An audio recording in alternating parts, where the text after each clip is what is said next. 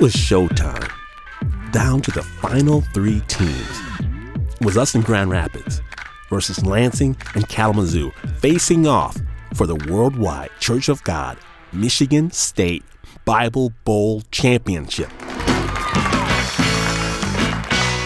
The questions came fast and furious, but I was ready. For 20 points, what was the name of Adam's third son? I buzzed in.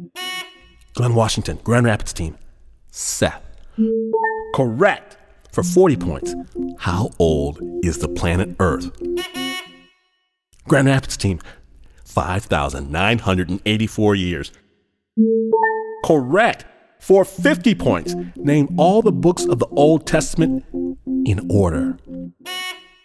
Please. Genesis, Exodus, Leviticus, Numbers, Deuteronomy, Joshua, Judges, Ruth, 1st and 2nd Samuel, 1st and 2nd Kings, 1st and 2nd Chronicles, Ezra, Nehemiah, Esther, Job, Songs, Proverbs, Ecclesiastes, Song of Solomon, Isaiah, Jeremiah, Lamentations, Ezekiel, Daniel, Hosea, Amos, Obadiah, Jonah, Micah, Nahum, Habakkuk, Zephaniah, Haggai, Zechariah, Malachi.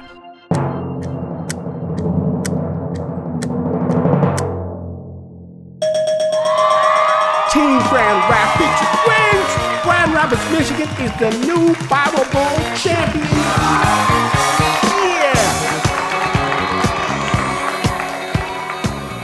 Various brethren, they came up to me all congratulatory after the big show. Amazing, fantastic. You must have studied hard for this Bible Bowl. And that's what they didn't know. I wasn't studying for no Bible Bowl, please. I had bigger fish to fry. The head of our church, the Lord's one true apostle, Herbert W. Armstrong, routinely quoted from the book of Revelations, the last book of the Bible, where it mentioned 2 witnesses shall preach into all the world before the end of days. 2 people will spread the word and usher in final Armageddon. It was obvious from Bible study that one of these witnesses prophesied would of course be Herbert W. Armstrong. But what was not so obvious was who that second witness would be to usher in the final Armageddon. Armstrong was old, 87 years old, and wheezy and pasty and prone to strange rants.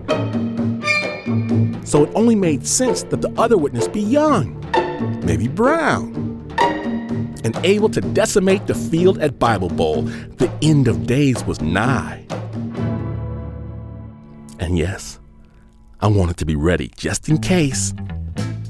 Right after the competition, Pop said we had to go to Deacon Wilson's house, our local biblical scholar, for big news.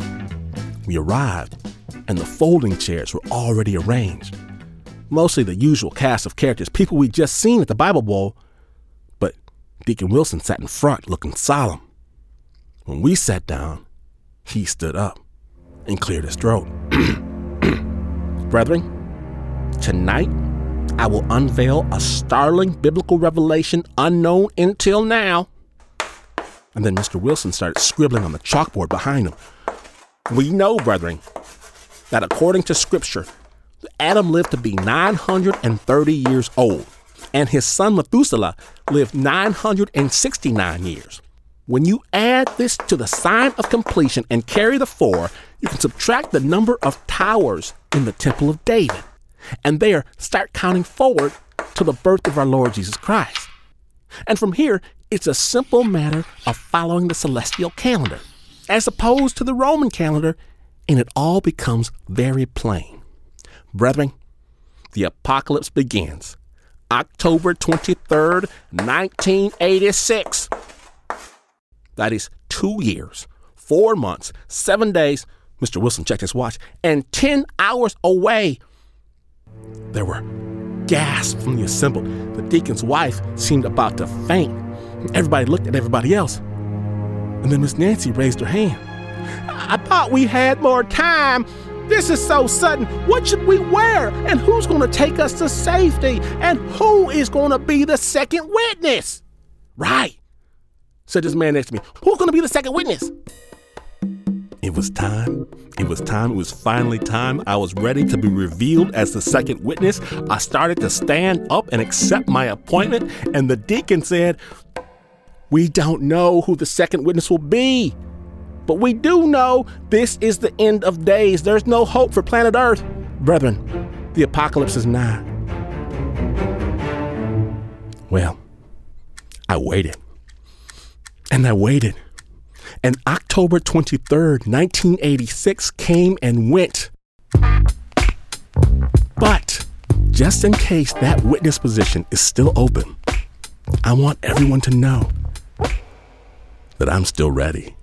You are listening to Snap Judgment, and to hear more stories, visit snapjudgment.org.